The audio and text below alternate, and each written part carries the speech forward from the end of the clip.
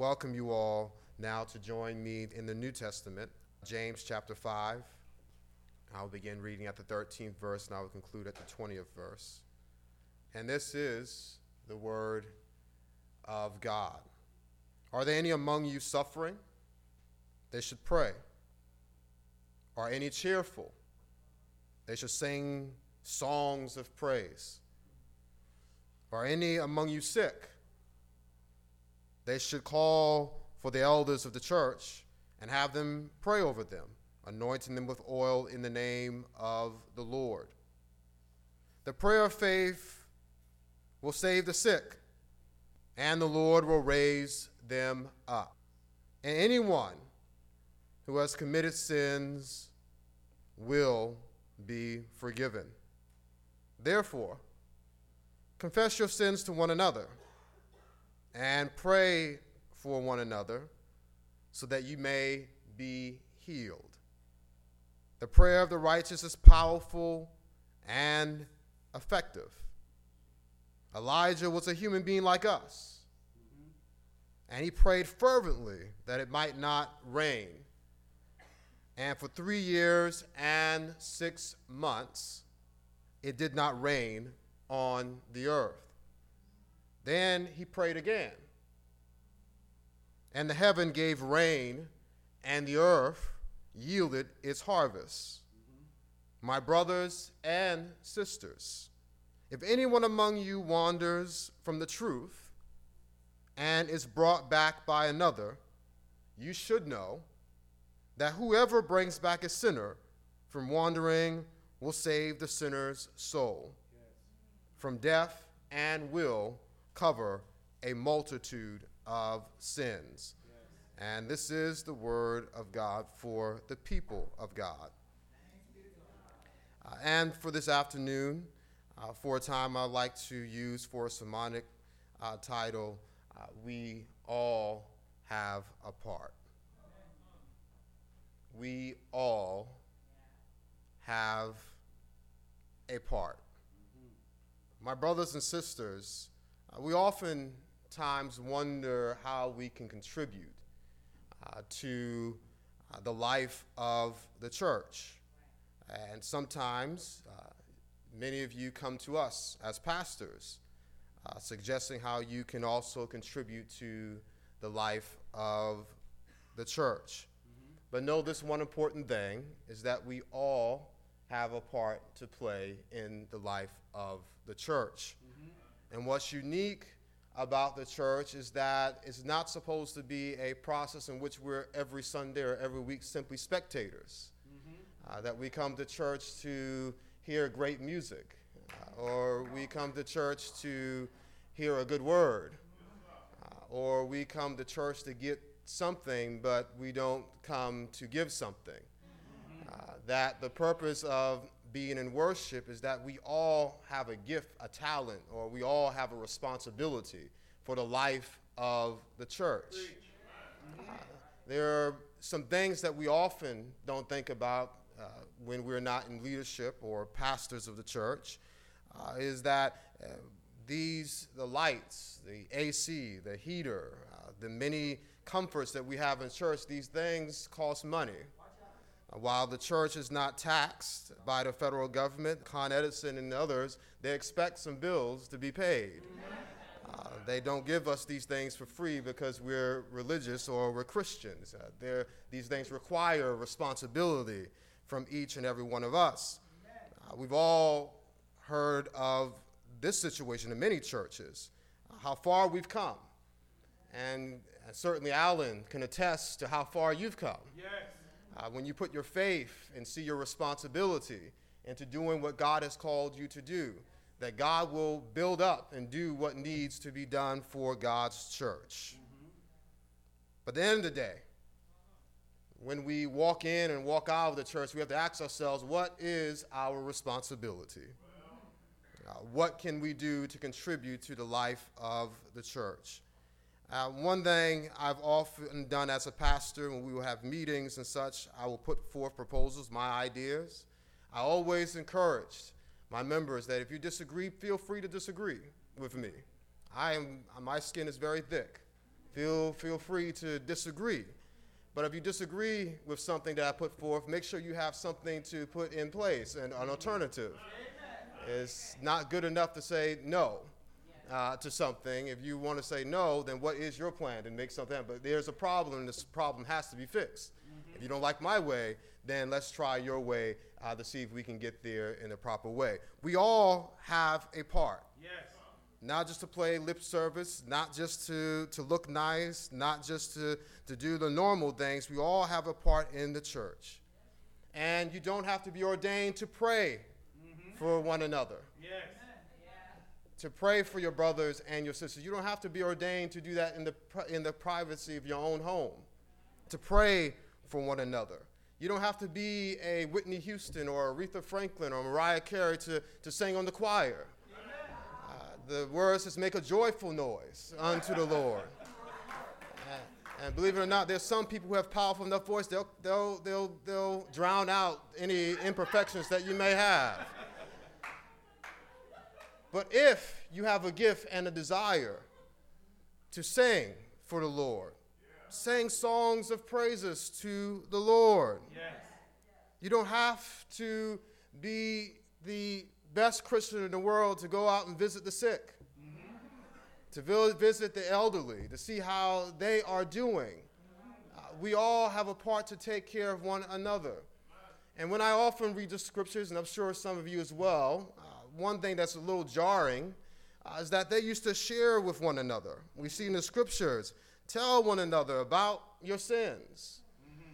That's something that we kind of say, no, that's none of your business anymore, because we're worried that it might end up on Facebook or Twitter or Instagram these days. But the early church, they were really a family. A family shared their issues with one another. You didn't, when your family shared something, you didn't put it out to other people. You held that in confidence with one another, that we're supposed to pray for one another, not talk about one another, but pray for one another, because no one is perfect. We all have issues. We all have shortcomings. And what I'm struggling with, there might be someone here who struggled with it 20 years ago and overcame it. I may need you to help me through the process. But now, because unfortunately we're in a different era, and we don't trust people as often as we do, it shows a breakdown of the family, a breakdown of the church. And we have to get back to that place where we can confide and trust in one another with those things, because this is a journey. This life is a journey, and we can't make it alone. And this is why we join churches, because we have to support one another. We have to support one another when those troubles in life come, and when we have those doubts and those insecurities. We need one another to get through. Sometimes we're not going to have, as Pastor said earlier, it's okay to not have a good day. Sometimes we need someone else to hold us up when we're having those bad days. Sometimes we need those people to encourage us when we're just not feeling right. Sometimes we need someone to be there and hold our hands if we're not in that place. We need one another. We simply cannot do this alone.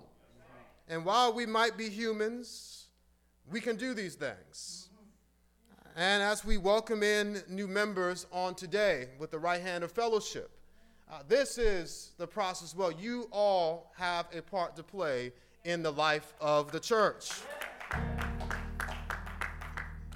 This pastor, I can assure you, if you have gifts and talents, you can contribute and plan and put it into action, he will see to it that it can. We need more members who are bold enough to do that and trust in yourself and your gifts and your abilities to help one another. This is how we reach out into the communities. And we go beyond the four walls of the church. Because we all have a part to play in the life of our churches. And sometimes that part means that we have to do things that we haven't done before. That we have to trust that God moves and does things that are not comfortable for us. But we know that God goes wherever we are. That God blesses whatever we do, because God is a competent God. We have to ask ourselves, what is your part? What part have you been playing in the life of the church? Have you been playing a part that is positive? Have you been playing a part that's negative? Have you been passive or have you been active? These are questions that you have to ask yourself on today.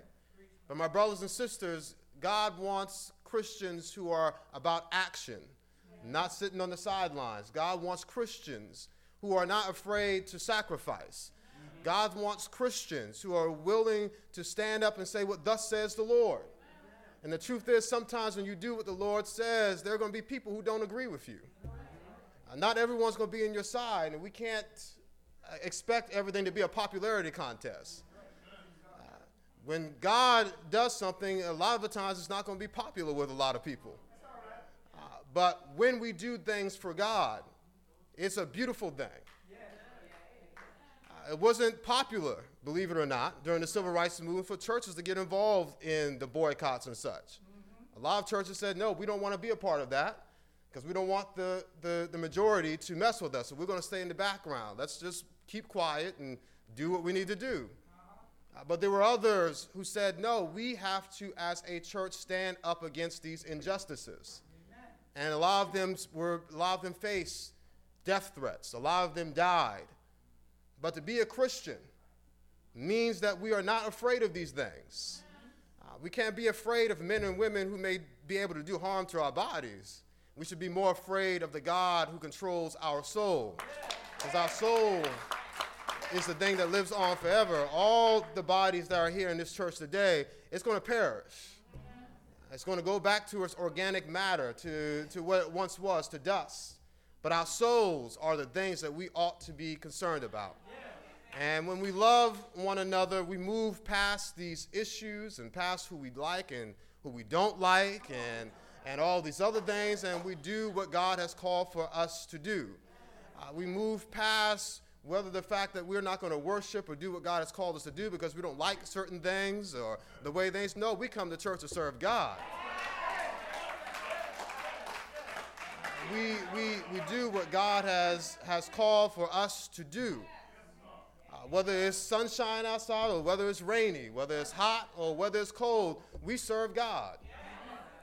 God is a God during all seasons. And God is going to be God regardless of how we feel in this particular moment. So we have to trust God and know what our part is. And God is waiting for us to admit that we have a part in the first place. And that we move past our fears and our doubts and say, God, use me. Use me in whatever way that you can use me. And no part, no role, no gift, no talent is greater than another gift or talent. What God has called for you to do is what God has called for you to do. And you do the best with that gift or talent that God has given you to do. And you show that your appreciation, your gratefulness for those gifts and talents by doing it in a spirit of excellence. And doing it in a way that God would expect for all of us to do. And when you do it in the spirit of excellence, God will continue to bless. God will continue to expand. God will continue to hold you up and allow you to move through different things. And again, we have those bad days, we have bad weeks, and we have bad months. But when we know that God has called for us to do a thing, we have nothing to worry about. When we know that God has called for us to do something, we have nothing to fear. When we know that God is in the midst of what we're doing, we don't have to worry about whether we're going to be successful or not. We just need to be there on God's side. It's not our place to worry about being successful. Mother Teresa said, it is whether we are being faithful. God wants to see where our faith is in what we do. So my brothers and sisters, I pray that today that we see our part, and to the new members who are about to join this family today, that you recognize your part as well, that we all have a part to play in our worship. We all have a part to play in the life of the church. We all have a part to play in the communities in which we worship and which we live, and that God will bless us to do what we need to do in those regards. Because God is alive and well. God is not a character to read in the Bible. God is alive and well. God is in this place today. The Holy Spirit is alive and well. That's what we felt in this place. Jesus is not just a character. Jesus is alive and well. He rose from the dead. He is actually alive, so I'm grateful I'm grateful I can call on the name of Jesus during my difficult times, and I know something's going to happen. I'm grateful that even though it may confound science, that when we call on the name of Jesus and we believe in God, God can heal things that even doctors can't heal, and God can make ways when science can't even improve. I'm grateful that I have that faith, and I have a right to believe that way, that God can do all things, not just some things, but God is able to do all things to those who believe. So don't give up on your faith. Don't let anyone alter your faith or put you down, but believe and continue to push forward and do what God has called you to do, because each and every one of you has a part to play in the life of the church. Amen? God bless you.